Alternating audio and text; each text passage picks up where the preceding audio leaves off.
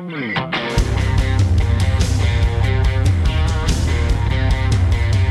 to ContenderCast, a global leadership and consumer industries entrepreneurship podcast centered on shining a light on bright ideas. And now, here's your host, Justin Hahnemann. Thanks for listening, thanks for tuning in, thanks for downloading, thanks for subscribing. It's Justin Hahnemann on the ContenderCast. We're shining a light on bright ideas. Today, I'm so excited for you to meet my guest, Stephen Sashenzon, co-founder of Xero Shoes.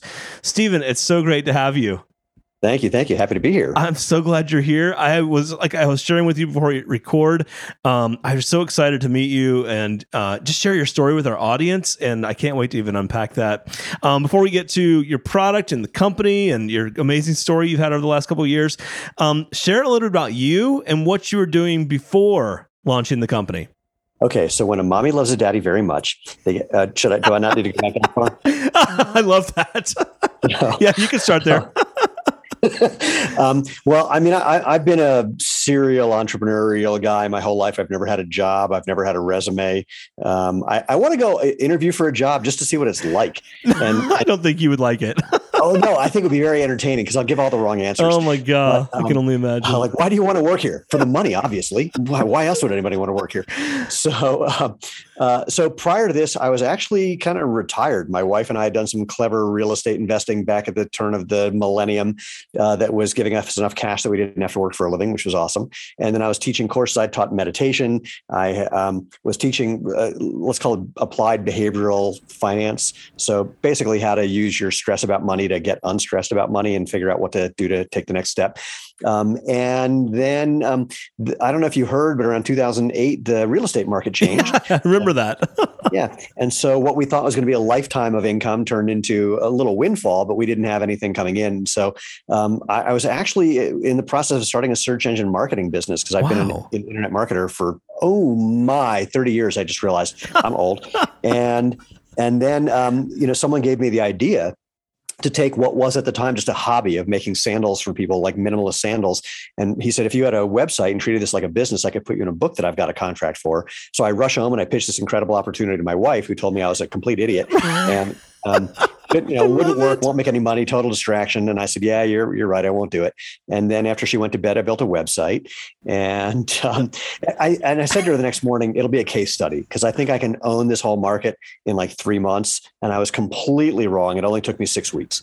So, I love it. So before doing this, we were just kind of, making do. I love it. And for those that think like I hit fast forward on the interview, I didn't. And I love the energy. It's so much fun. Like we were doing prep right before this and Stephen's like, dude, I don't need prep. Let's go. I love it. So much fun. It's great. Yeah, I got to tell you, it's only because no one has stumped me yet. I'm not going to stump you today. That's for sure. Okay. So also though, in your background, you're a Masters All-American sprinter, one of the fastest men over the age of 50 in the US, a former All-American gymnast. You were a professional stand-up comic. I mean, a researcher, Tai Chi, archery. I mean, how does all this come together for you? Yeah, it's pretty simple. They hadn't invented Ritalin when I was a kid. So I love it. Had they done that, my life would be very, very different than it is right now. I don't know. I've been really, really lucky in that the things that I find interesting, I've been able to pursue those, and they've allowed me to make a living, and I've done well at them. So it's no complaints. I love it. Okay, so you decide you're going to get into the shoe business. Not a small challenge, right? Yeah, it was sort of an accident. Right. Like I was making these, kind of sandals the way human beings have been making sandals for 10,000 years. And then this guy gave me this opportunity to turn it into a business. And at that time, I had built hundreds of websites. So putting up the site took me nothing. And I said to my wife, Lena, I said, it'll be a car payment if we're lucky. Right. And within a couple of days, it was clear that wasn't the case. And within 6 weeks, it was obvious this was our full-time gig. That's so crazy. And frankly, we thought going in that our do-it-yourself sandal making kit or a variation thereof was going to be our whole business. Got it. And it wasn't until we just started getting requests from people saying, yeah, I'm not going to make my own. Can I get something ready to wear? And so then we figured out a way to do that. And then, hey, your sandals are great, but what about when it's cold or when I'm going to work? And so we figured out how to make shoes based on this same fundamental idea of letting your feet do what's natural. So your toes spread instead of getting squeezed together, no heel lift because that messes with your posture, flexible so that because all the bones and joints in your feet are supposed to move, lightweight. and maybe most importantly, giving you the ground feeling that your brain is looking for. You have more nerve endings in your soles than anywhere but your fingertips and your lips for a reason, to tell your brain and your spinal cord at the base, that's for reflexes, how to move your body efficiently and effectively, to get the feedback about what you're stepping on or in, to know how to move properly. And if you're wearing thick and or stiff shoes, then you're not getting that. And that can impede natural function, natural motion, which can lead to things like elderly people who have bad balance, who trip on little things, fall down, break their hip and die, which is what my dad did 6 years ago. Wow. So, I'm sorry. Gosh. Okay. So how did you figure out production, manufacturing of like the pieces and parts? Like you hadn't really worked in that space, right? So how did you sort through that? No, we were freakishly lucky. Very early on, a friend whose whole family was in the footwear business introduced us to some guys who had they started at Reebok like 30 years earlier. And footwear is a very incestuous business. They started at Reebok, they were at Nike, they were at Adidas, they were, they go around in circles. And we met them, and they said to us, we believe in you and what you're doing. This natural movement thing is the most important thing in footwear, and nobody's doing it. And, how can we help? And the first thing they did is they introduced us to manufacturing in Asia. Now, at that time, all we were making was rubber, just a sheet of rubber that was for the bottom, right? Interesting. But then they fired us. Our Korean factory fired us. Why? Because we asked for this crazy thing called quality. And heaven forbid. Right? Yeah, like we said, when for the larger size, in theory, there should be more rubber in it, so it should weigh more than the smaller size, but the weights are inconsistent and the thicknesses are inconsistent. We said, could you fix that? And they said, no. And they fired us because the piece that they were making is usually just glued on to other shoes. But for us, it was the whole product.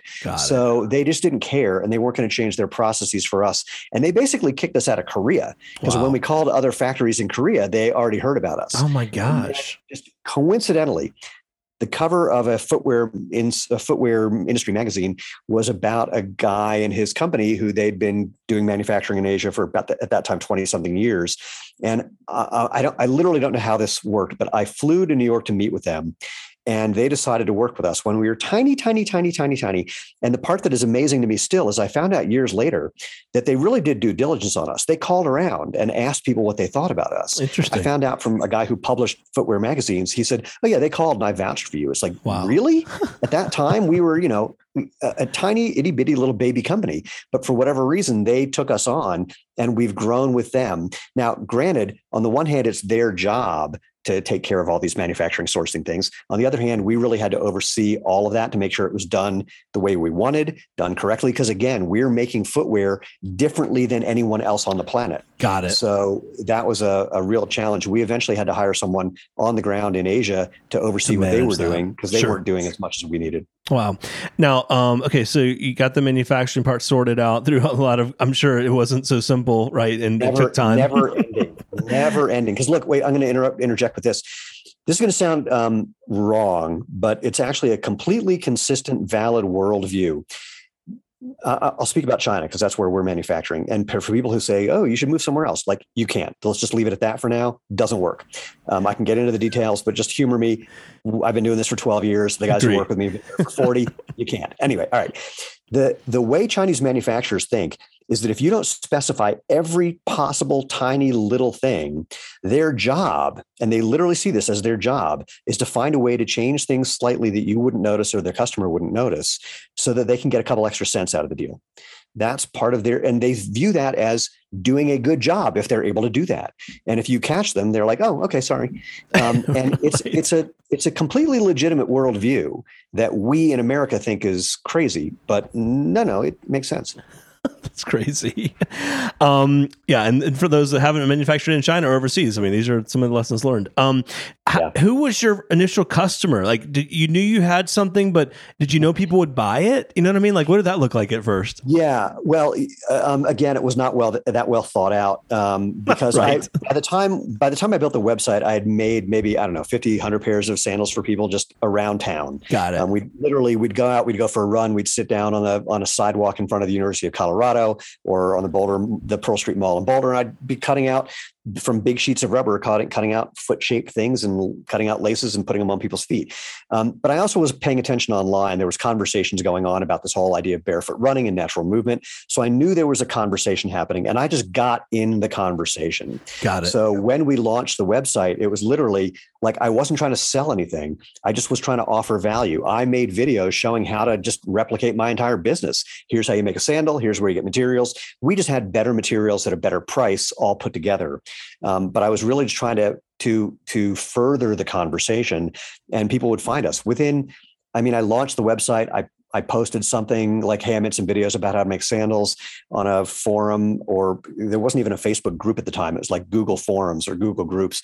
I posted on a group, hey, here's the stuff, you can go buy it. And we had our first sale within minutes. Wow. And again, we thought it would be a car payment, but like the first sale we made was in like the end of November to somebody in Minnesota. Someone you didn't know. That's crazy. But more, which is important. I'll come back to that. But it was, where it was already 5 below zero, and they're buying a do-it-yourself sandal making kit. Yeah. So we thought if we can sell sandals in the winter to people in Minnesota, we're probably onto something. And and it turned out we were. So it was really, someone gave me a great lesson years ago. He said, if you want to make money, just find out where the money is flowing and get in the way. And that's basically that's a great way I looked to at the conversations and I got in them.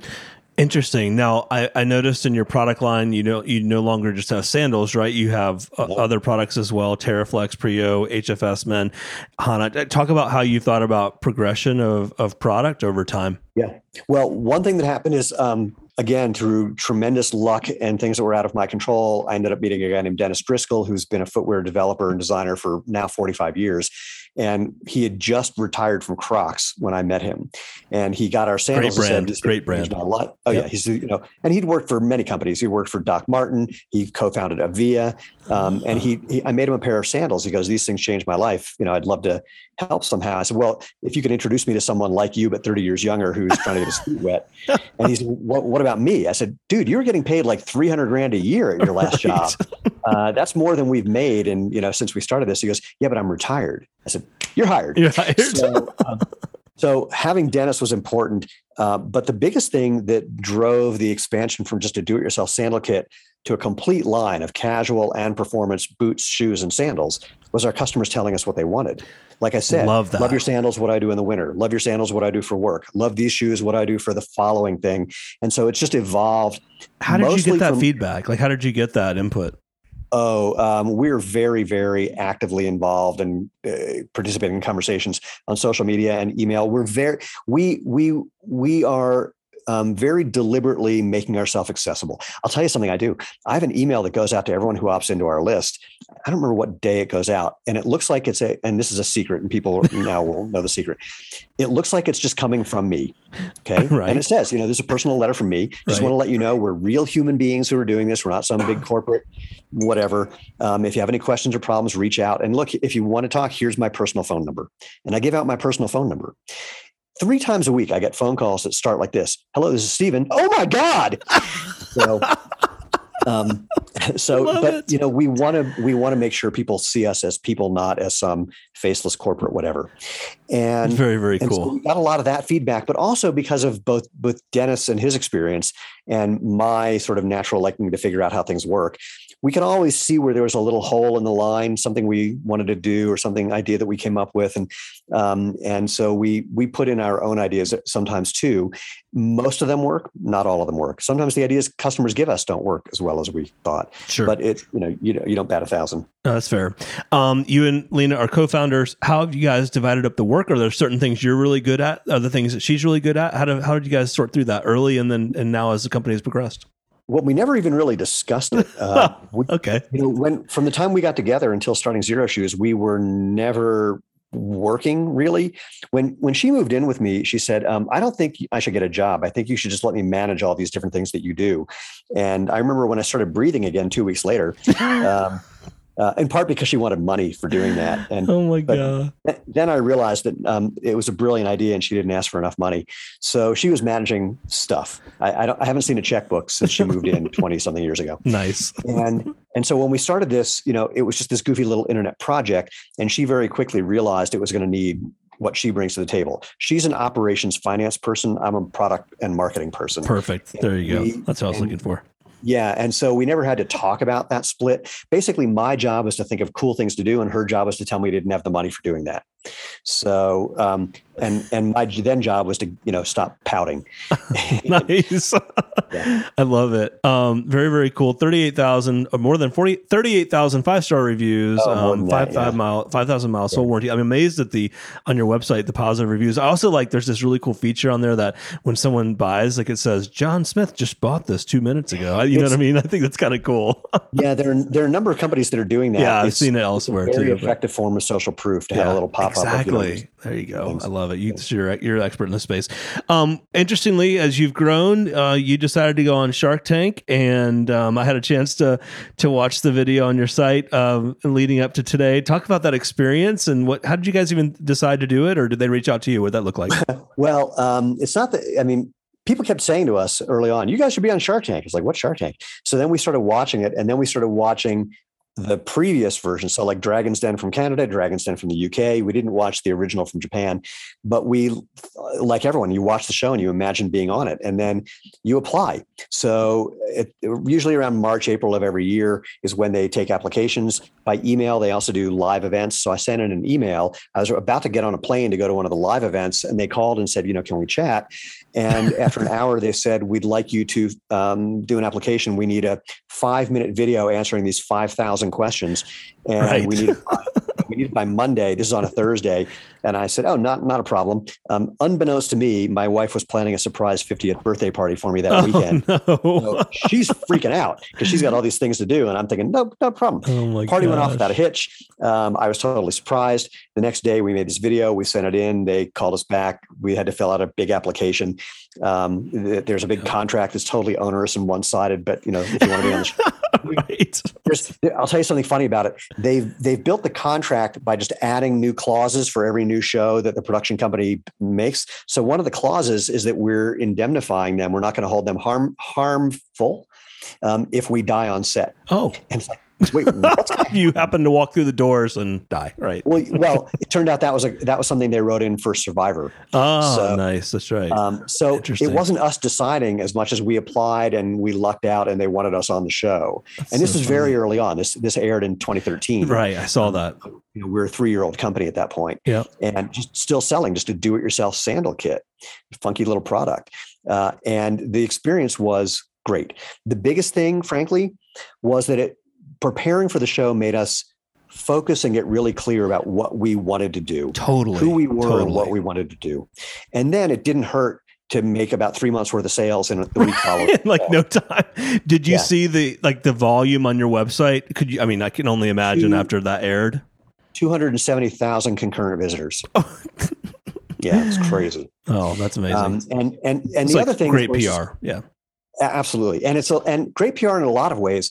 One is that when potential investors watch the segment, they're seemingly impressed with how we handled the situation. We actually handled it even better than what you see. Because I was going to ask, and we've had other folks on that have been on the show and they've said the same thing, but what you see in the live production is not all the conversation that goes on. Isn't that correct? No. Okay.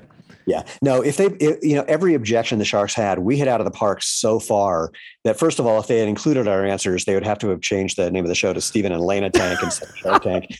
But you don't see this. At one point, Robert, he asked me a question and I answer it and he jumps out of his chair and he yells at me, "You have a perfect answer for every question." And I didn't make the final cut. No. And I looked at him just incredulously. It's like, that's our business to know these things. Right.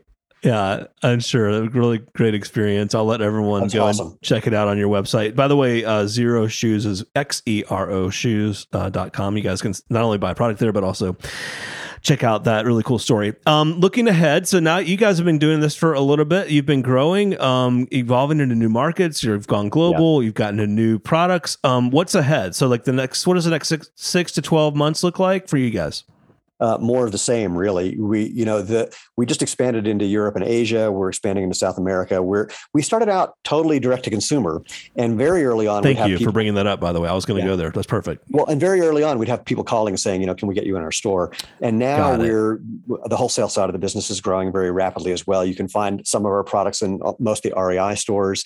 We're going to be Nordstrom.com still. So there's third-party online and more direct. The biggest thing, frankly, is just finding ways of advertising that allow more people to get hip to the story. What I mean is most products are new, improved versions of something we already believe and understand. We want to clean our clothes. We have a new and improved way of doing that. We want to clean our clothes while saving the environment. Here's a way of doing that. Well, what we're doing is something crazy. We're trying to pull the rug out from underneath 50 years of propaganda. Right. You're in a shoe category, but what you're doing, it's its own subcategory. You know what I mean? Like you've created its own specific. Here's the joke. Kind of. What we're doing is the way footwear was made for the first 9,950 years. Yeah, the modern athletic shoe is a 50-year-old invention for which there is zero evidence that it's in any way helpful. Does not improve performance, does not reduce injury at all. And yet, because shoe companies have been telling us this story, like the boy who cried wolf, here's our new cushioning. It's going to be amazing. Sorry about that crap we've been selling up until now, which they never say. Totally. Right. But people believe now, I need cushioning. I need motion control. I need arch support. I need these things that are proven to be bad for you. And you can't just tell people they're wrong. That doesn't work. You can tell people, look, there's corporate marketing people who are telling you a story that may not be good for you, think cigarettes. But what we have to do is just introduce people to the idea, just to get them curious enough to contemplate the idea that letting your body do what it's made to do, bend, flex, move, feel, be strong, is the obvious better choice, just the way we think of natural food. And once people start to experience it, then it's a whole different game. So finding ways to just get the message out there. Look, the number one thing that sells our product is people trying our product. It's that we have, unlike most shoe companies, you don't hear people at big shoe who buy shoes from big shoe companies who are not collectors saying things like, I own 10 pairs of these. My family will wear nothing else when we own 100 pairs. Wow. It's like once you experience the comfort and the benefits of natural movement, you just can't go back. Wow. Very, very cool. Yeah. That's part of what you're doing, getting the message out, right? I mean, that's key to grow. We're just trying to change the world. I love that. One pair of shoes at a time. One foot at a time. How about, and you talked a bit about marketing and branding. Have you guys had to use any of the traditional or non-traditional channels to really build awareness and growth, or has it been more word of mouth? What are you thinking of as non-traditional? Well, I mean, I would say things like TikTok and Instagram have been, just booming the last year, 2, 3. Before that, Facebook. Before, you know what I mean? Like some of before the email marketing. I don't know. What does that look like? Well, we pretty much spend 100% of our marketing dollars on MySpace. I don't know why it's not working. Dude, I don't know either. It's interesting. I'm going to crack the code on that. I promise you. I'm going back to AOL if I can. Everything's it's still around, by the way. If you go to the website, it's still there. You can only find us if you're using Alta Vista. My God. I haven't heard that in a long time. I know. That was or Netscape Navigator. How about that? I mean, yeah. Remember? I know. Come on. Anyway. So the answer is yes and no. So yes, we are on Instagram, for example. TikTok, we haven't cracked the code on yet. And I was at an event with some industry analysts who are in touch with about 1,000 brands. And their analysis about TikTok is that no one currently knows how it works. And I mean, the people who have been successful, it's not as reproducible as people would like it to be. Sure. And I mean, my joke, I call TikTok the platform for strippers who haven't found a pole. And because there's just a lot of hot chicks on there. Dude, do you still do your comedian stuff? I mean, like you No more stand-up comedy. I mean, you could. I don't go to comedy clubs because I'm allergic to the stench of desperation. But there's things that I think we can do on TikTok that may work. Instagram. It seems like your product would be great for Instagram advertising. I don't know. I'm not the expert. You are. Well, TikTok. If you look at TikTok, there's very few times where you're seeing someone's feet. So it's a tricky thing. Similarly, Pinterest. We played on Pinterest and haven't made that work, but we're going to try some new things. So my simple thing about any sort of marketing, I ask this question, and I literally ask this to people, and I'll tell you exactly how I say it. when people are trying to get money from me to do some marketing initiative, I say, I want to know how quickly and cheaply I can find out if you have your head up your butt. And they go, what? I go, well, no one bats 1,000. So I need to know if it's going to work or not. And I don't want to lose a lot of money in the process. And if I lose money, what are you going to do about it? And they go, they don't like that part. Yeah. Well, we can't offer you a money back guarantee. I go, yeah, you could if you really understood your business metrics. If you know how much you made with a good customer and how much you lost with a bad, and then identified one from the other, you could offer a money back guarantee. And I know people who do, where they've approached us and said, here's the thing, try it for free. Then here's what we charge, and you'll have to see if there's a positive ROI from that test. And if so, we move forward. And if not, we stop. And it didn't cost you anything. I go, you're in. Got it. Oh, that's really, really, yeah, I can see that. Especially if you think about PR, kind of similar, right? I mean, in terms of thinking about we had so many PR. We had a lot of PR people who kept trying to tell us it's a long game. It's going to take a while. You don't know what's going to happen. And they never delivered anything. And we're working with an agency now, and I'm happy to give referrals to people reach out to me who within the first week of working together had me on national television. Wow. Go ahead. Give them a shout out to share with our audience.